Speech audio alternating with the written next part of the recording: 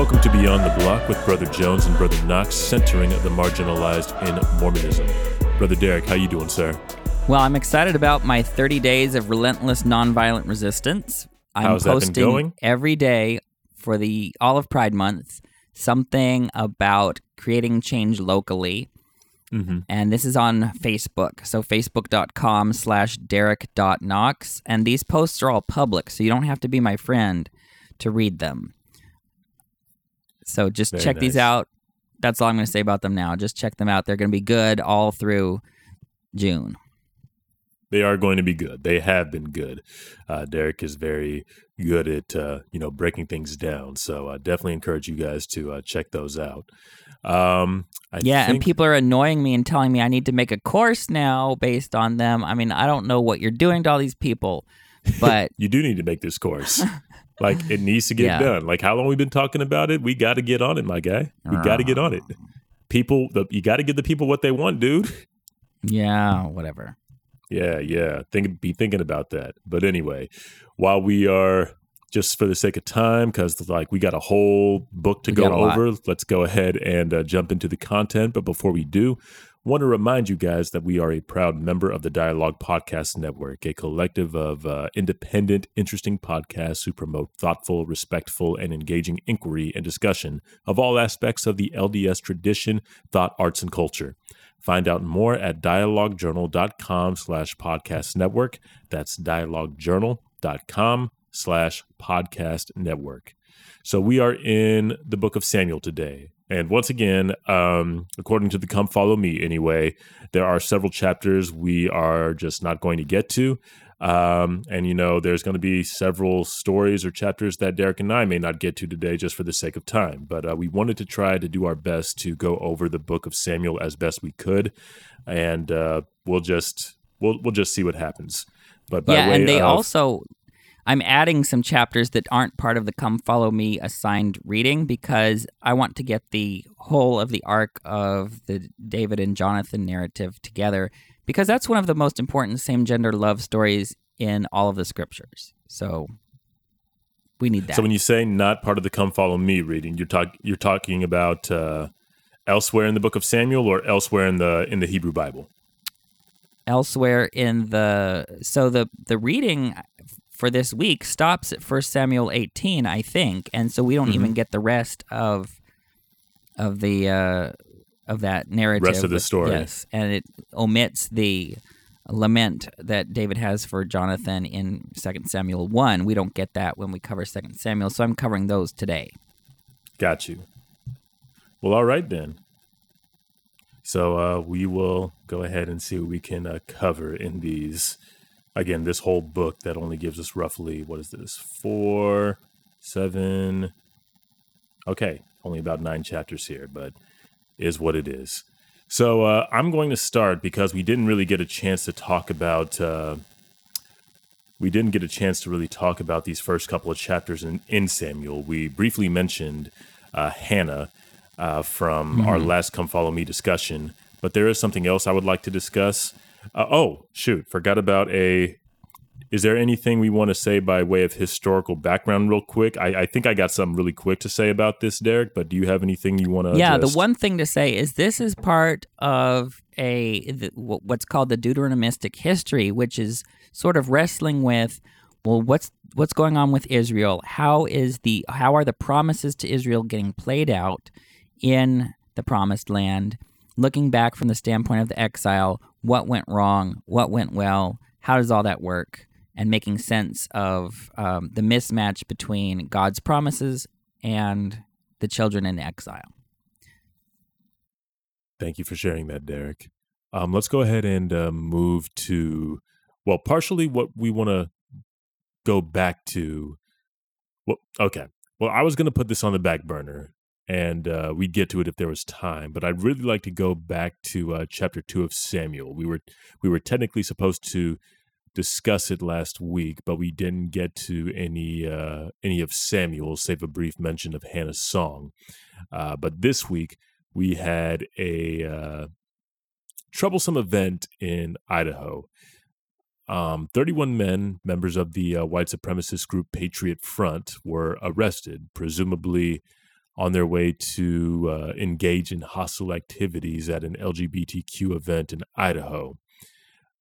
Something interesting was some folks on Reddit are saying that about a third of these young men are members of the church. And while I can't verify that just yet, I don't think any of us would be surprised if that ended up being the case. And I do want to talk about it a little bit using this story that starts in 1 Samuel chapter 2. So anyway, what we got in this chapter is an elderly priest named Eli. This is the dude that Samuel is entrusted to after his birth. Eli got two sons who are also priests. However, those two sons are pretty vile sinners. They desecrate offerings, steal from the Lord, and they commit adultery. Eli, as their father and ranking ecclesiastical leader, should discipline them, but he doesn't do much. He doesn't even say much, not even an actual demand that they stop their problematic behavior. He just draws their attention to it and talks about what a bad report it is. This is all in chapter 2, by the way. The sons don't listen to Eli, surprise, surprise, and they don't repent. And Eli, as their father and ranking leader, he doesn't do any more to intervene or restrain his sons. The Lord isn't cool with that, and Eli is punished. The priesthood of Shiloh is condemned, and not only Eli's family, but also Israel, because Eli is a leader in this place. All of Israel loses God's protection.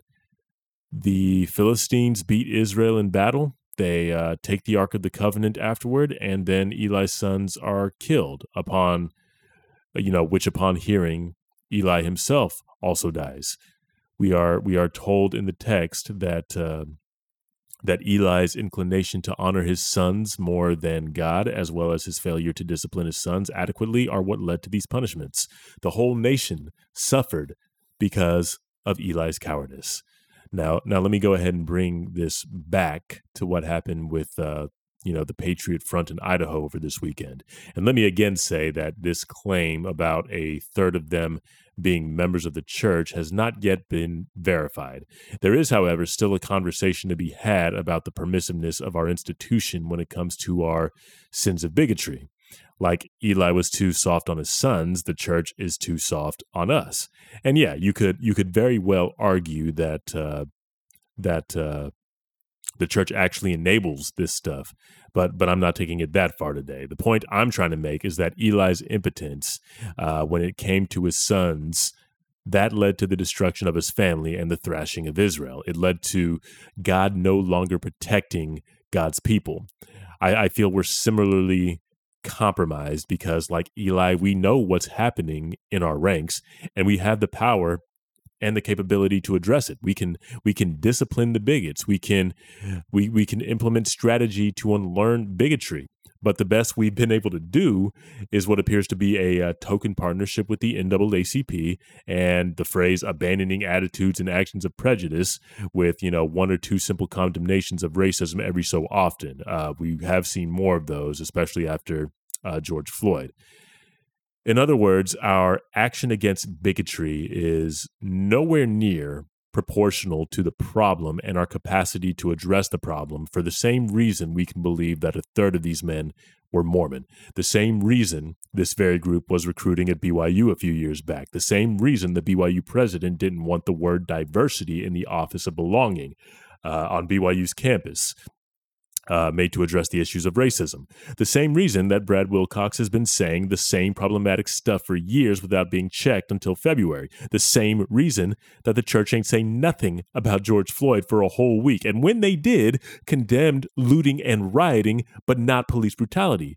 That wouldn't happen for a whole 5 months. President Oaks' remarks at the BYU devotional in October of that same year. And it's the same reason that we have no strategy or policy to unlearn racism in the church, despite our lack of popularity with Black folks.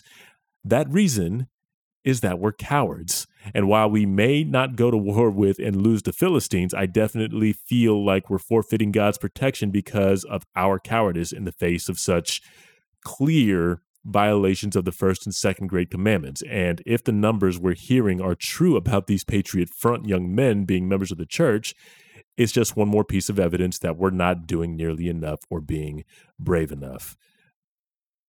You got any thoughts about that, Derek? Yeah, let me say two things real quick. I'll try to make it real quick. I know that's impossible, but let's try. Just say what you got to say. Number one is,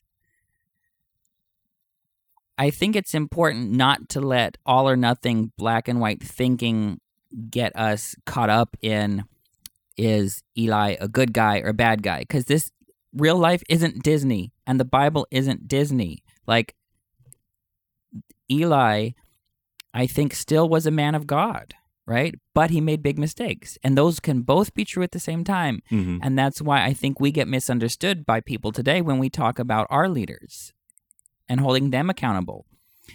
It's not we think they're bad. I mean, there's a whole bunch. You can be good in many other ways in your life and still be a racist, right?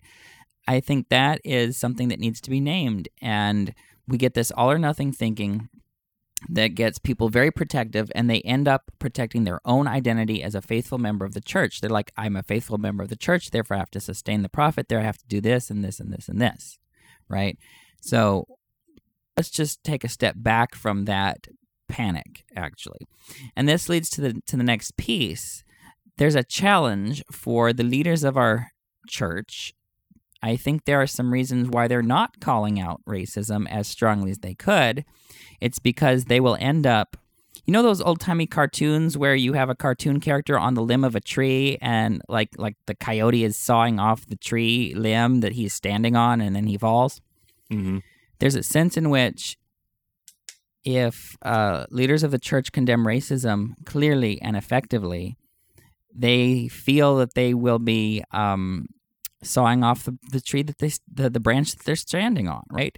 Because then people will say, well, look, they're descended from the authority of Brigham Young. They are descended from people who, between Brigham Young and Spencer W. Kimball, said that black folks were not eligible for the priesthood or temple, right? That is the heritage that they've received and that they're building on.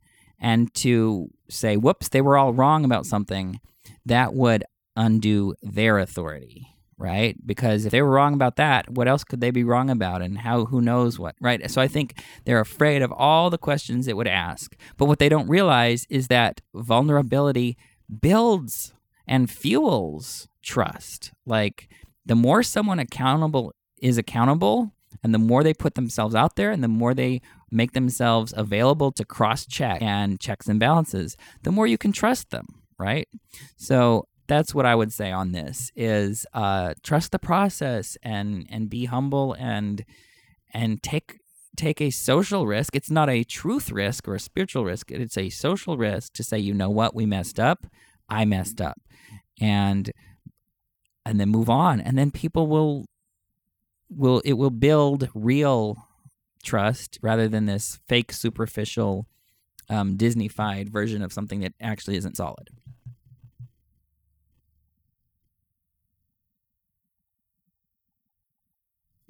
Okay. I Okay. think that's all I wanted to say about chapters 2 through 4. Shall we move on to, I think the next thing we're going to have is chapter 8. You wanted to say something about that? Yeah, so we're starting the whole David cycle, and there's a whole bunch to say about Saul too, and we're not really going to cover Saul that much on his own. But when we get into David, I thought of something, and it's this. Ideally, we would discuss these texts jointly with the appropriate psalms. So when you go through the book of Psalms, some psalms have a superscription that links the psalm to an event in David's life. So there's commentary on all of these stories that we're about to get. And we're not today reading them together, and ideally we would. But we'll see when we get into the book of Psalms that David is the author of praises and royal and ceremonial hymns, laments, both individual and communal. Love songs, we'll get one of those today. Psalms of thanksgiving, and even a lullaby. And you know where the lullaby is? It's when David rocked Goliath to sleep.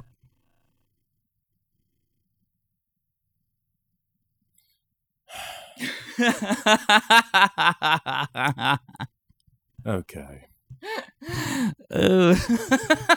How long did you take to think that up? Well, it's not so much how long it took me to think it up, but how to like sneak it in there and make it like seamlessly inserted into something that I logically would say. Yes, good job. Did not see it coming. Well, anyway, enough suffering. I wanted to say one thing real quick about the appointing of a king for Israel, because so many members of the church use this as their primary proof text why we shouldn't ask God for stuff, or why we shouldn't ask God for change. Be like, oh, you can't ask God for change because he might give it to you and it'll be a bad thing and he'll just allow you to turn you over to your own wickedness and let you have it. And I've heard this being used with LGBT people about why we can't have same-gender sealings, because if we annoy God and ask for it, God might give it to us anyway, even though it's bad. So I just want to forestall that type of thinking by noticing something similar. Yes, the children of Israel complain both rightly and wrongly throughout the Hebrew Bible. But notice that complaining in faith and complaining in unbelief can sound superficially very similar. Mm-hmm. But when we look at this text, we realize there's something very different. Here, the children of Israel are complaining out of unbelief because they have lost trust in God. That's why they want the king, is because they've lost trust in God. So, because God is supposed to be the king, right? Right. But ironically, God promised the children of Israel that in Deuteronomy 17, they could have a king if they wanted one, right? So they could have done it differently. They could have done it as an expression of faith in God, as a not a rejection of God. But here we see in the narrative, the children of Israel were not appealing to that Deuteronomy 17 promise. They were appealing to something else. We want to be like the rest of the nations. We want to be caught up in militarism. This is in verses 19 and 20 of 1 Samuel 8. We want a king to fight our battles. So it was this reasoning. It was the motivation for what they were asking, not the thing that they were asking for. So asking for a change by itself is not bad. It's why were they asking it. And I want to just say this idea that it's wrong to ask God for things is problematic because, one, it contradicts the foundational narrative of the church that Joseph asked of God. And second, it fails to note that the Israelites here were asking for change as an abandonment of God. And I just want to sort of forestall any use of this text. It's just very different than what we're sincerely asking for. We're coming from a standpoint of faith, asking God to deliver on what God has promised. Exactly, the LGBT thing is exactly the opposite of asking God for a king. Mm-hmm. So that's it. Cool. Thank you for bringing that out.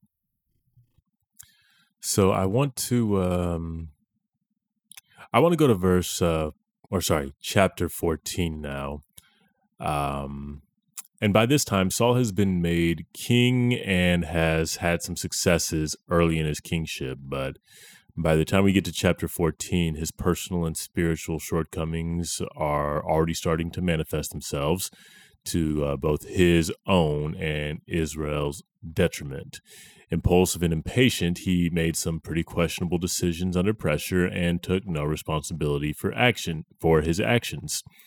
The final nail in his kingship coffin comes when he disobeys a direct order from the Lord and tries to justify it, claiming it was for God's glory, and instead of taking responsibility for his choices. And if we get some time, we'll talk about that too. It's in chapter 15, but I want to briefly talk about one of these choices that Saul made. So at this point in chapter 14, we're still embroiled in a war with the Philistines.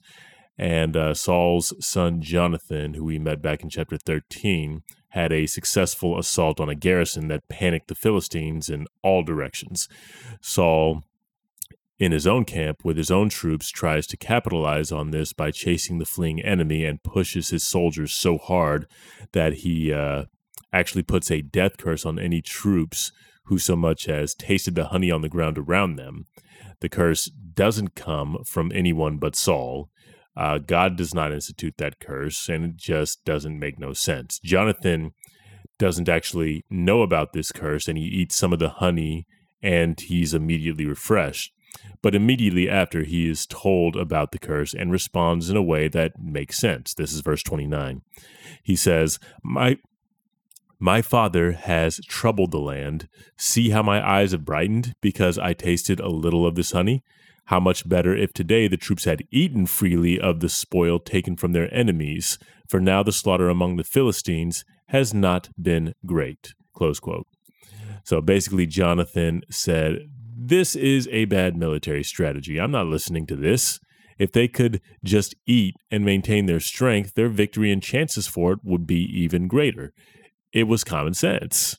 That is what Jonathan is appealing to. And to make Saul's strategy look even more questionable in this moment, the next consequences of Saul's curse, in addition to his army being tired, was the breaking of God's law. The exhausted troops ate animals from the plunder of the defeated Philistines. They did defeat them at this particular moment, and they didn't drain the blood, which is a violation of the law of Moses. They were so committed to obeying a law from Saul, a man-made law, but were simultaneously willing to break a law of God. And I believe there's a lesson there, too, about our commitment to man-made laws that aren't found in the scriptures while neglecting laws and commands that clearly are in the scriptures. Had Saul just let his soldiers eat when they could have eaten, they wouldn't be breaking this law. The rest of this story is going to complicate things a little bit. And, complicate the point I want to make a little bit, but I do want to make this point now real quick. Some of the rules we got to follow don't make much sense and have no clear root in anything divine. Saul's curse didn't come from God. It came from Saul.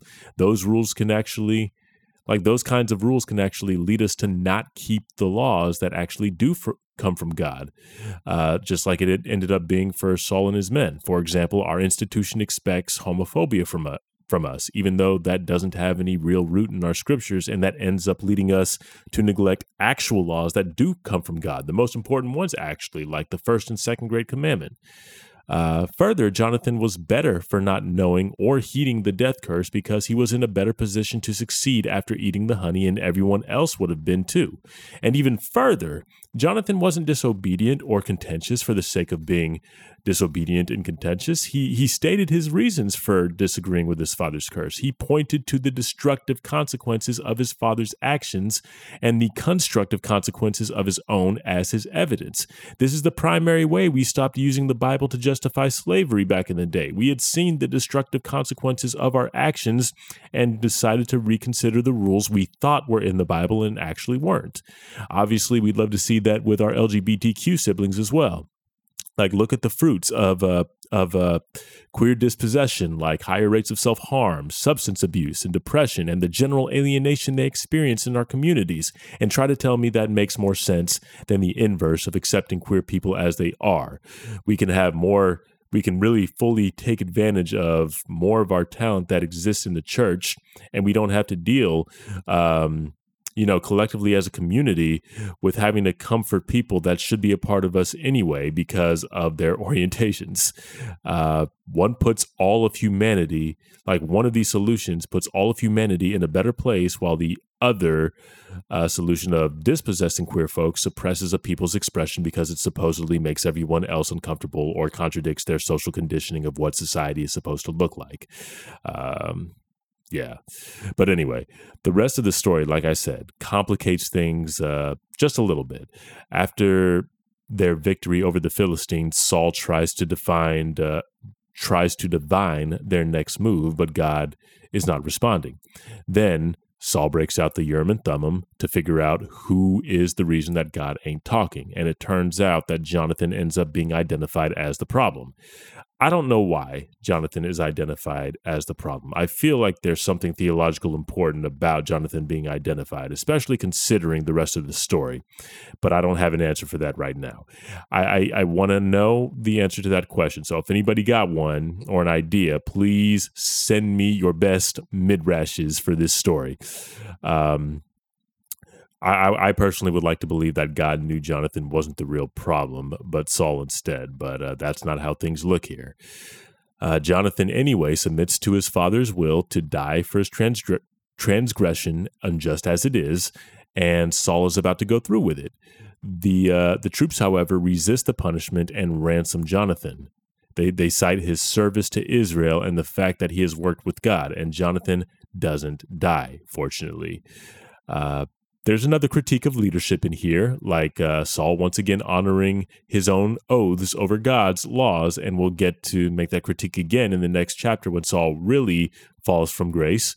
Right now, though, I want to talk about the lesson in allyship here, considering the troops did the right thing by protecting Jonathan in the face of a leader's foolish rules. Even though Saul was anointed to that position. Jonathan had done good and wisely that day. He had brought a victory to Israel that Saul was able to capitalize on. He listened to God and to his common sense and was better for it. Everybody was better for it, but he was still marked as the problem because he didn't obey this man-made law that he didn't know about and thought was foolish anyway when he did learn about it. Yet he submitted himself to an unjust execution over some honey.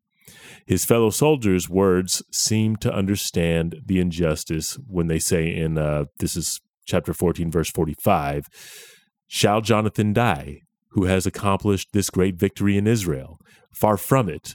As the Lord lives, not one hair of his head shall fall to the ground, for he has worked with God today." Close quote. So the people ransomed Jonathan, and he did not die. They knew the punishment didn't fit the perceived offense, and they probably knew at this point that the oath was also nonsensical and unjust, so they intervened. I think I made my point. All I'll say is we can learn from that.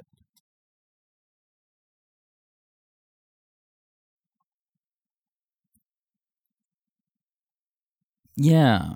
I actually want to connect this with the narrative in 1 Samuel 21. This is in verses 1 through 7 of chapter 21. And this is where, I'm not going to go into it in detail, but David and his men were hungry, and they ended up going to the tabernacle and asking the priest for bread. And the only bread they had was the bread of the presence, or also called the showbread. And these are the loaves that are set out at the beginning of the week. You set out these loaves, and they're just there the whole week so that, they're in God's presence, right? And so he's like, well, then give us those loaves. And David and his military men ate them and were saved. And I find that interesting because Jesus uses that as part of the justification for some of his apparent rule breaking, or at least he broke what people thought were the rules. And I think it all comes down to, well, what are the effects? And of course, in Judaism, at least in rabbinic Judaism, which postdates this text, you can break any law to save a life, with the exception of 3. You can definitely eat prohibited foods if you're literally going to starve to death, right? God is a God of life, and I think that in this case, if that's the only food they had, then they had to eat the bread of the presence. And I think and I think it's not just like, oh, David just cheated the rules. I think there's a particular messianic function to what David is doing. And what Jesus is doing is embodying his position as the Davidic king and saying, look, like something amazing happened when David broke into this world, right? And something similar is happening here, and how he justified healing on the Sabbath, saying the Sabbath was made for people, not people for the Sabbath, at the end of Mark 2. And that is amazing. And I think that's how it is for all the rules. The rules were made for people, not people for the rules. So if you have a choice between breaking a rule and breaking a person, I'm going to break the rule. So that's all I have to say about that. And so I think this provides a very interesting literary contrast to Jonathan and the honey. And that's all I had about this story as well. So let's go ahead and move on to 1 Samuel 16. This is David's, what is this? This is David, right?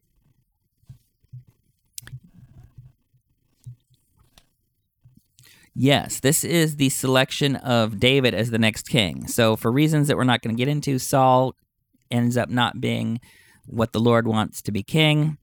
So we're going to get a new king, and that new king is going to be King David. So let me just turn to 1 Samuel 16. I'm just going to read. This whole narrative is great, but what happens is Samuel goes to Jesse, the father of a bunch of kids, and says, one of your kids is going to be the next king. And this is verse 7. And the Lord said to Samuel, look not to his appearance and to his lofty stature, for I have cast him aside. And this is one of the older sons. For not as man sees does God see. For man sees with the eyes, and the Lord sees with the heart. And so Samuel passed over all of Jesse's sons that were brought to him. It turns out that David was left out. He wasn't even brought before Samuel to be evaluated. We go to verse 11, and Samuel said to Jesse, are there no more lads? And he said, the youngest still is left, and look, he is tending the flock.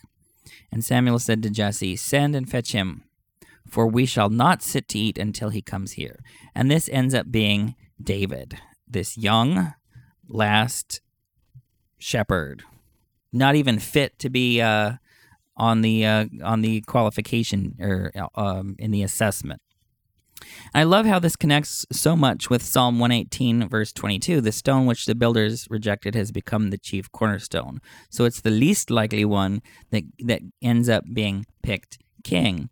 And so David here, now of course, once David is king and he's on top, then we've got a whole bunch of problems, and we get that whole Hannah cycle again.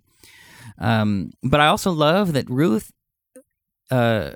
that David is the great-grandson of Ruth the Moabite, so we get that full circle again. And so I'm just so glad that we've got the raising up of those on the margins. Yeah, indeed. We got the, that's the big story of the Bible, or one of the big stories. And we've seen that several times already through, just the introductory chapters of Samuel, the infertile mother with Hannah, the selection of the not second-born son, the last-born son, actually. We're actually going to see that with David. We've already seen David's selection, but now we're going to move to 17, where we see probably his most famous story, or one of his most famous stories, his confrontation with Goliath. And I don't actually have a lot I want to say about this story. It's been exegeted and talked about to death. But I do want to talk about something that often gets neglected in the story, or something that at least I've neglected. And it was David's response to his encounter with Goliath, specifically Goliath's defiance of Israel. That's the part that hit me hard this time, because it was really encouraging, and it might have something to do with this translation I'm reading. I don't really know. But anyway, despite Goliath's size, David was not scared. He even seemed to be a bit arrogant, and maybe that's, again, just the translation I'm reading. But David was kind of cold with his reaction to Goliath. Anyway, let me just go ahead and read it. This is chapter 17, verse 26, when David finds himself on the battlefield. David sees the scared shoulders and responds, quote, "Who is this uncircumcised Philistine that he should defy the armies of the living God?" Close quote.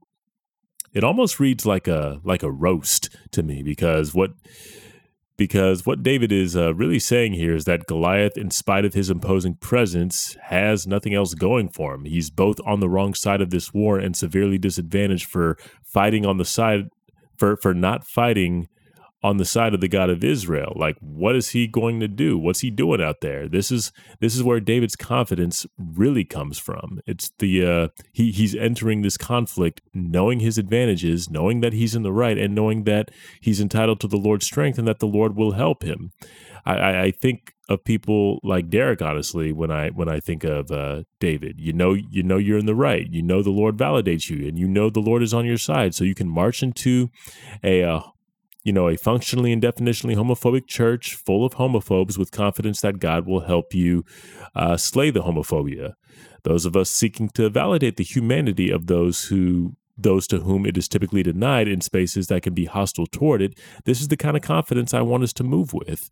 Queerphobes, racists, misogynists, and other bigots, we know they're not going to win because they're not on God's side. They are not living into God's purposes.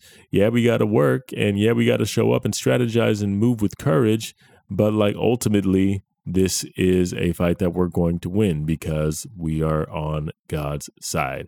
And I think that's all I wanted to bring up, is really just kind of carry this attitude that David is carrying into. Like, he's just like, who's this uncircumcised Philistine that thinks he got anything to bring to this fight, that thinks they're going to defy the God of Israel? Like, we should be able to show up with that same confidence.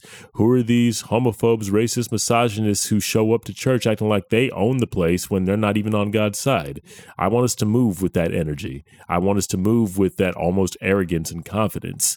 That's all I wanted to really bring into this conversation. Yeah, that is so amazing. Like, everyone's going to want to appropriate the David. Everyone wants to see themselves as the good guys, and everyone wants to see themselves as the underdog, right? Even people with power, like straight people now, think they're persecuted, and I'm like, oh dear. Well, anyway. So the two things I wanted to say about this is, one, how do you know if you're on the right side? It's to look at God's promises, right? That's what the rainbow is about, is God's promises and holding God accountable to God's promises. And I think just someone who's gone through 3 years of Beyond the Block has seen all the good that God has had to say towards LGBTQ folks, right? And I think we're on the side of where God's promises are. So that's how we know that we are enacting the covenant community. The second thing I want to say is to note one detail real quick in verses 38 and 40 with what happens. So what happens is David gets nominated or volunteers to take on Goliath. So this is going to be a one-on-one thing, right? Instead of all the whole armies of both sides fighting each other, they each pick one, and whoever wins for all. And so Saul is like, David, you got to win. So I'm going to outfit you with my own armor and my stuff. And that doesn't work. What works for Saul does not work for David. David's like I've never worn armor. I'm just a shepherd. I've got this sling here, and that's what I know. So what works for one person doesn't work for another, and we see this with LGBTQ stuff all the time. Straight cisgender people will come up to us and say, well, all you got to do is, and well, of course it works for you, but that's not going to work for us, right? So we have to have different covenant paths, and the covenant path for Saul, it looked different than the covenant path for David. What David had to do was authentic to himself, and so that's why I think David is a queer hero. That's what he couldn't walk in it, the armor. Yeah. Right. If queer people tried to do what straight people told us to do, we wouldn't be able to function, right? And so many of us can't. Anyway, I don't want to spend too much more time on this. There's just so much we could say, but I want to get on to there's Abigail and then the whole David and Jonathan cycle. Oh gosh, which one do you want to talk about first? Let's talk about Abigail first. Okay, Abigail. So first things first, we're going to see in the story of Abigail a recurring theme throughout several other stories centering around women in the Bible, and that is their wise interventions in stories that step up where the men in their lives fail. We saw this at least 2 or 3 times in the book of Judges with women like Deborah and Jael and the woman who killed Abimelech, and many of the men who are attached to these women are godless or foolish and make mistakes that either get themselves killed or almost get themselves killed. And it's no different here in Abigail's story, who acts very cleverly, very wisely to protect herself and protect her house. So what happens is David goes to Nabal and Abigail's home, a rich married couple. David and his men provide protection for Nabal's herds and asks if he could spare some food. But Nabal turns them away with nothing, and after hearing of Nabal's inhospitality, David is ready to roll up on him and take some vengeance. Fortunately, one of Nabal's servants told the whole story to Abigail about how uncharitable Nabal was and how he yelled at David's servants, and he even insulted Nabal in the process. But Abigail responds by sending a large supply of provisions to meet David, and she follows behind, ready to intercede for her household. She paid homage to David as she would to a king. She further acknowledges Nabal's foolishness, even says in the text that he lives up to his name, which means fool. And then she encourages David to just forget the whole thing, further adding that his conscience would be clear if he just forgot the whole thing and didn't do something he would regret. But David heeds her, is impressed, and he blesses her. Abigail really handled business this day. She really demonstrated her capability and her wisdom. She saved lives, prevented senseless conflict, and kept David from making a terrible decision. And I would really invite people to ponder why so many of these women in the Hebrew Bible have taken on this kind of role where they are acting as redeemers in their sphere. You think about what Zipporah did. You think about what Jael did. Think about what Deborah did. All of these women had to do things that ultimately ended up redeeming a whole people. Zipporah's actions ended up saving Moses' life, which, of course, preserved the instrument of God's deliverance. Jael had to, intercede and, kill a godless man. And now we're at Abigail having to intercede or at least do something that her husband should have done to, protect herself and to protect her house and protect Nabal even. But an interesting twist to this story, or I guess an epilogue to this story. Once Nabal sobers up, Abigail goes and tells him everything, including what she did and what the crisis was that they averted, presumably. And Nabal has either a stroke or a heart attack, and he dies. And that's the end of Nabal. But when David hears about this, he takes Abigail as a wife. And this is going to complicate things by the time David has kids. And there's probably another conversation we can have about plural wives here, especially considering that the Lord tells the people, if they're going to have a king, one thing that their king cannot do is have a bunch of wives. And, two may not qualify as a bunch. But again, we're going to see how this complicates things for David. And, we'll probably have more of a conversation to have by the time we get to Solomon. But again, story for another day. We'll cover that dysfunction that this brings to David's life and, talk about plural wives by the time we get to Solomon. But do you got anything to add, Derek? Yeah, I wanted to just name that the Talmud says that there were 48 male prophets and 7 female prophets in the Hebrew Bible. And those 7 female prophets are Sarah, Miriam, Deborah, Hannah, Abigail, Huldah, and Esther.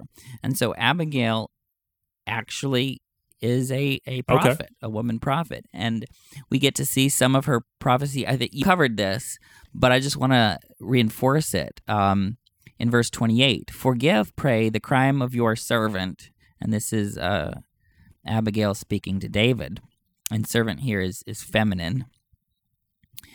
Forgive, pray, the crime of your servant, for the Lord will surely make for my Lord a stalwart house. For my Lord fights the battles of the Lord, and no evil will be found in you all your days. And when a person rises to pursue you, to seek your life, my Lord's life, and this is Lord with a lowercase L, by the way.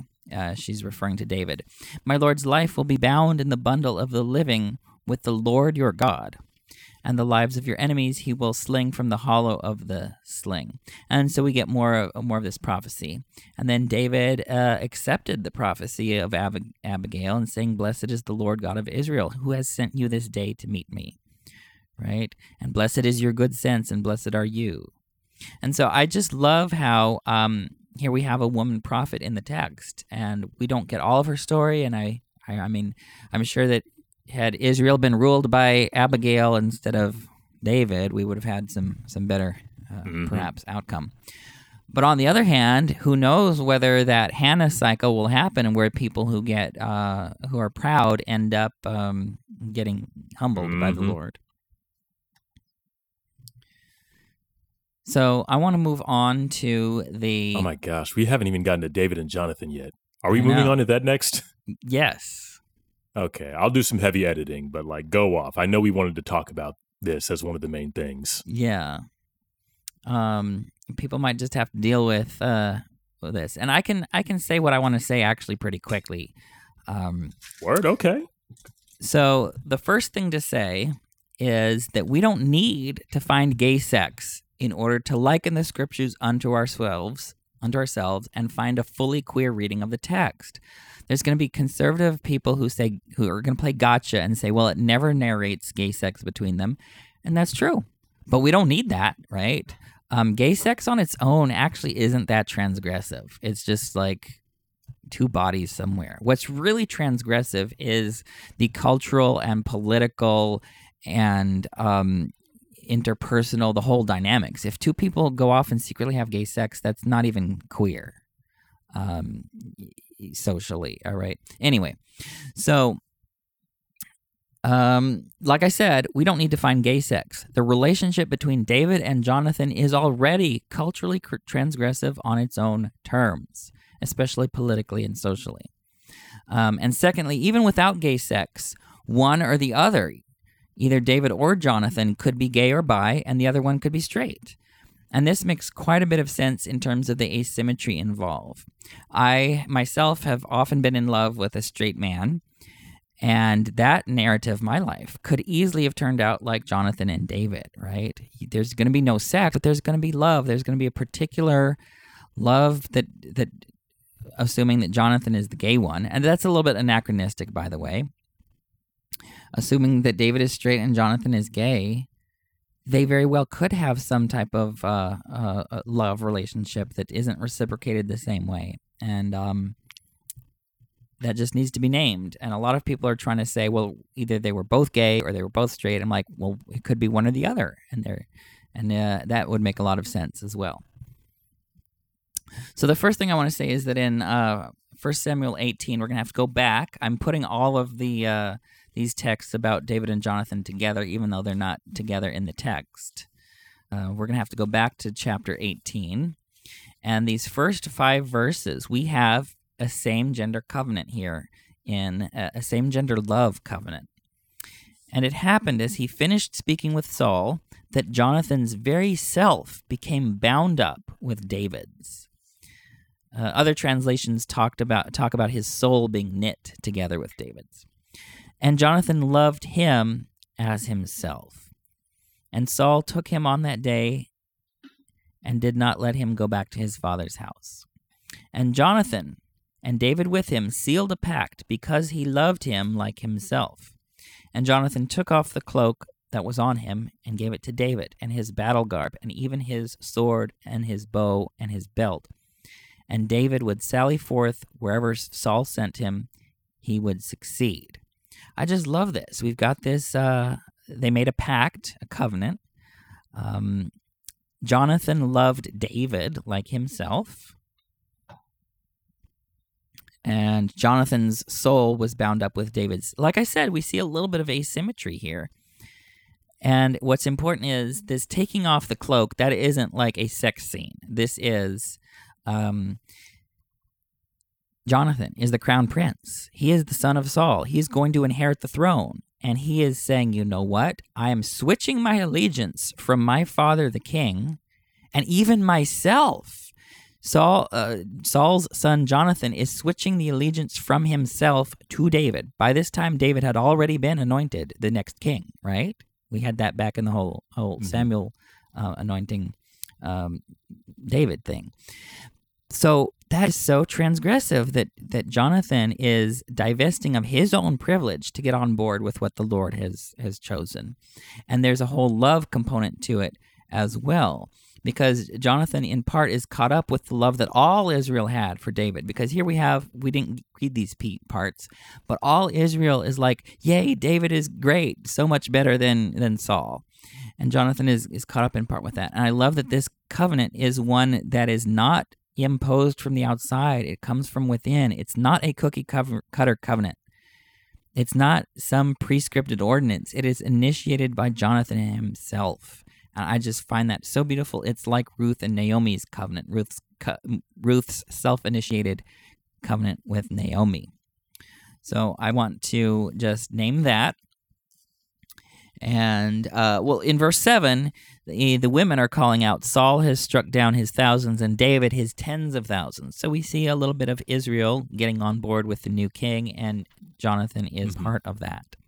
So in the next chapter, we've got 19 verses 1 and 4. And Saul spoke to Jonathan his son and to all his servants to put David to death. But Jonathan the son of Saul was very fond of David. And Jonathan told David, saying, Saul, my father, seeks to put you to death. And so now be on the watch, pray in the morning, and stay in a secret place and hide. And then in verse 4, it says, and Jonathan spoke well of David to Saul his father, and pleads for the life of what Saul would consider his enemy, right? Saul's trying to kill this rival claimant to the throne. And Jonathan is culturally transgressively, both politically and in terms of family and social relationships, switching his allegiance from his biological family to his chosen family, his beloved David. Oh, by the way, that's what the word David means. It means beloved. So let's talk about 1 Samuel 20 in the next chapter. So verses 16 and 17, it says, for Jonathan has sealed a pact with the house of David, and the Lord shall requite it from the hand of David. And this is Jonathan's words right there to David. So we get the concluding piece of his covenant there.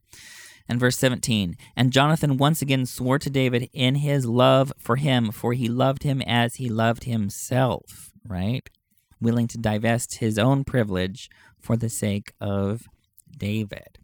And we don't have time to go into all of these things, but I'm going to skip towards verse 30, because where's the drama going to hit the fan is when the dad finds out about this transgressive relationship. Ooh, boy. Saul is going to be mad. Saul is going to be embarrassed about his son loving this other man. I'm not saying it was who's going to take his throne. Right? It's not. I'm not saying that Saul caught them having gay sex, but Saul caught Jonathan in love with another man, that loyalty should have gone demonstrating to his loyalty father. to him. So here's what it says, verse 30. And Saul was incensed with Jonathan, and he said to him, "Oh, son of a perverse, wayward woman, don't I know you have chosen the son of Jesse," that's David, "to your own shame and the shame of your mother's nakedness? For as long as the son of Jesse lives on the earth, you and your kingship will not be unshaken. And now send and fetch him to me, for he is a dead man." And Jonathan answered Saul his father and said to him, "Why should he be put to death? What has he done?" And Saul cast the spear at him, that is, Jonathan, to strike him down. And Jonathan knew that it was resolved by his father to put David to death. And Jonathan rose from the table in burning anger, and he ate no food on the second day of the new moon, because he was pained for David, and because his father had humiliated him. Oh boy, this is a coming out scene. Like, I guarantee you, so many gay boys have had this exact word for word conversation. You're ashamed of the family. I'm going to throw stuff at you. I want to kill you, and I want to kill the dude that you're with, right? This is literally likening the scriptures unto so many of our stories. And then I'm going to skip down to a meeting with David and Jonathan. Just as the lad came, and this is one of David's servant lads. Just as the lad came, this is verse 41, David arose from by the mound and fell on his face to the ground and bowed 3 times, and each man kissed the other and wept for the other. This is David and Jonathan, though David the longer. And Jonathan said to David, "Go in peace, for the 2 of us have sworn in the name of the Lord, saying, the Lord is witness between me and you, between my seed and your seed, for all time." And Jonathan arose and came to the town. Here we have an eternal covenant between 2 men. Like, hello, like, it sounds exactly just like a marriage right. And we see almost. this resonances with the Ruth and Naomi. And you know why it resonates with marriage is because marriage is chosen family. Marriage is literally chosen family. You're taking people that are not biologically related and now familyizing them. You're familiating. Marriage and that is already queer. It is queer as a flamingo peacock bird. What, I don't know. But anyway, chosen family, leaving your biological family to make a new chosen family with someone not biologically related to, that is queer. And I want to go into, I'm not going to read it, but in 1 Samuel 23, verses 15 through 18, they make another covenant, and this is where they appear to say goodbye for the last time. And then Saul and Jonathan both get killed in battle, not by David. But then we're going to go into the lament that's in 2 Samuel 1. This isn't part of I think that the editors of the Come Follow Me deliberately excluded all of this love between David and Jonathan, especially the loving lament that we get. Let me turn to 2 Samuel chapter 1. The lament starts in verse 17 through 27. But for the sake of time, I'm going to read the last 3 verses, 25 through 27. How have this is David singing, right? Remember, he's a harpist, he's a singer, he's a poet. We didn't cover that, but that's right. That's what he was initially doing for Saul. And here's what David sings. How have the warriors fallen in the midst of the battle? Jonathan, upon your heights slain, I grieve for you, my brother Jonathan. Very dear you were to me. More wondrous your love to me than the love of women. How have the warriors fallen, and the gear of the battle is lost. Let me read those middle lines again. I grieve for you, my brother Jonathan. Very dear you were to me. More wondrous your love to me than the love of women. Isn't that amazing? It's so beautiful. We have love between 2 men celebrated here. And like I said, it doesn't need to we don't need to have gay sex to win. We've already won. Because this is so culturally transgressive that it has made it into the history. And like we've said many times, the journals of those who were marginalized end up becoming the scriptures of the next generation. I love what the Queer Bible Commentary has to say on this. Quote, "In the end, then, it is neither necessary nor possible to reach a single definitive conclusion about the nature of the relationship between David and Jonathan. Rather than insisting only upon a sexual interpretation of David's lament for Jonathan, a queer reading might call attention to multiple ways of understanding the text and use those multiple interpretations to raise questions about the reasons why particular readers tend to be drawn to certain conclusions rather than others." Close quote. And there you have it, the love between 2 men. Brilliant. You actually did that quite well and succinctly. I'm proud of you, my guy.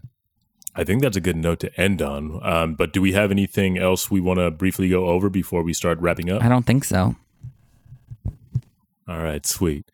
Then before we begin our closing exercises, just want to remind you guys that Dialogue, a Journal of Mormon Thought, has a new podcast partner we want to put y'all on to called the Fireside Podcast with Blair Hodges. Been out there for a minute, and I think the next season, if it's not already out, it's going to be coming out soon.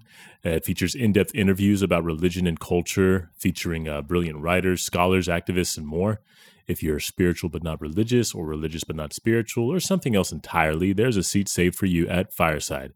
Learn more and listen to Fireside by subscribing on Apple Podcasts or wherever you get your podcasts, or at dialoguejournal.com/podcast network. That's dialoguejournal.com/podcast network.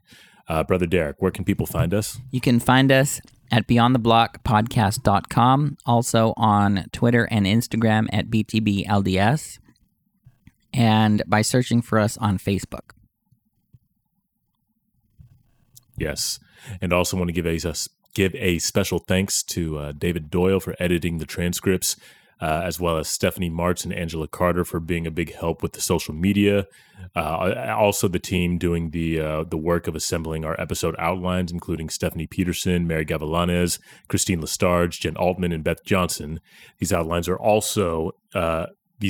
also include the Faithful Feminist episodes from the same week, so you can have a one-stop shop for your Come Follow Me study helps. You can find the link to the outlines in the show notes, as well as the drop-down menu on our website. Same goes for the transcripts. You can find those on the drop-down menu on our website and the show notes. We talked about your 30-day thing, Derek, but do you got any other events that you're doing? No, I don't think so. Other than working on that class, obviously. Yeah. And to those of you guys who've been speaking about or reaching out to me about the workbook for the class, I do hear you guys. It's summer now, and things didn't really slow down for me the way I thought that I would. But I am committed to making sure that folks have a way to do the anti-racism course in a community. So I will be working on that and making sure it gets done. Best believe. Is there anything else, though, Derek, that we got to put the people on to? Nope, I don't think so. Very good. Then thank you for joining us till we meet again next week. Okay, till we meet again next week with more jokes and more Bible and more love. Okay, bye everyone.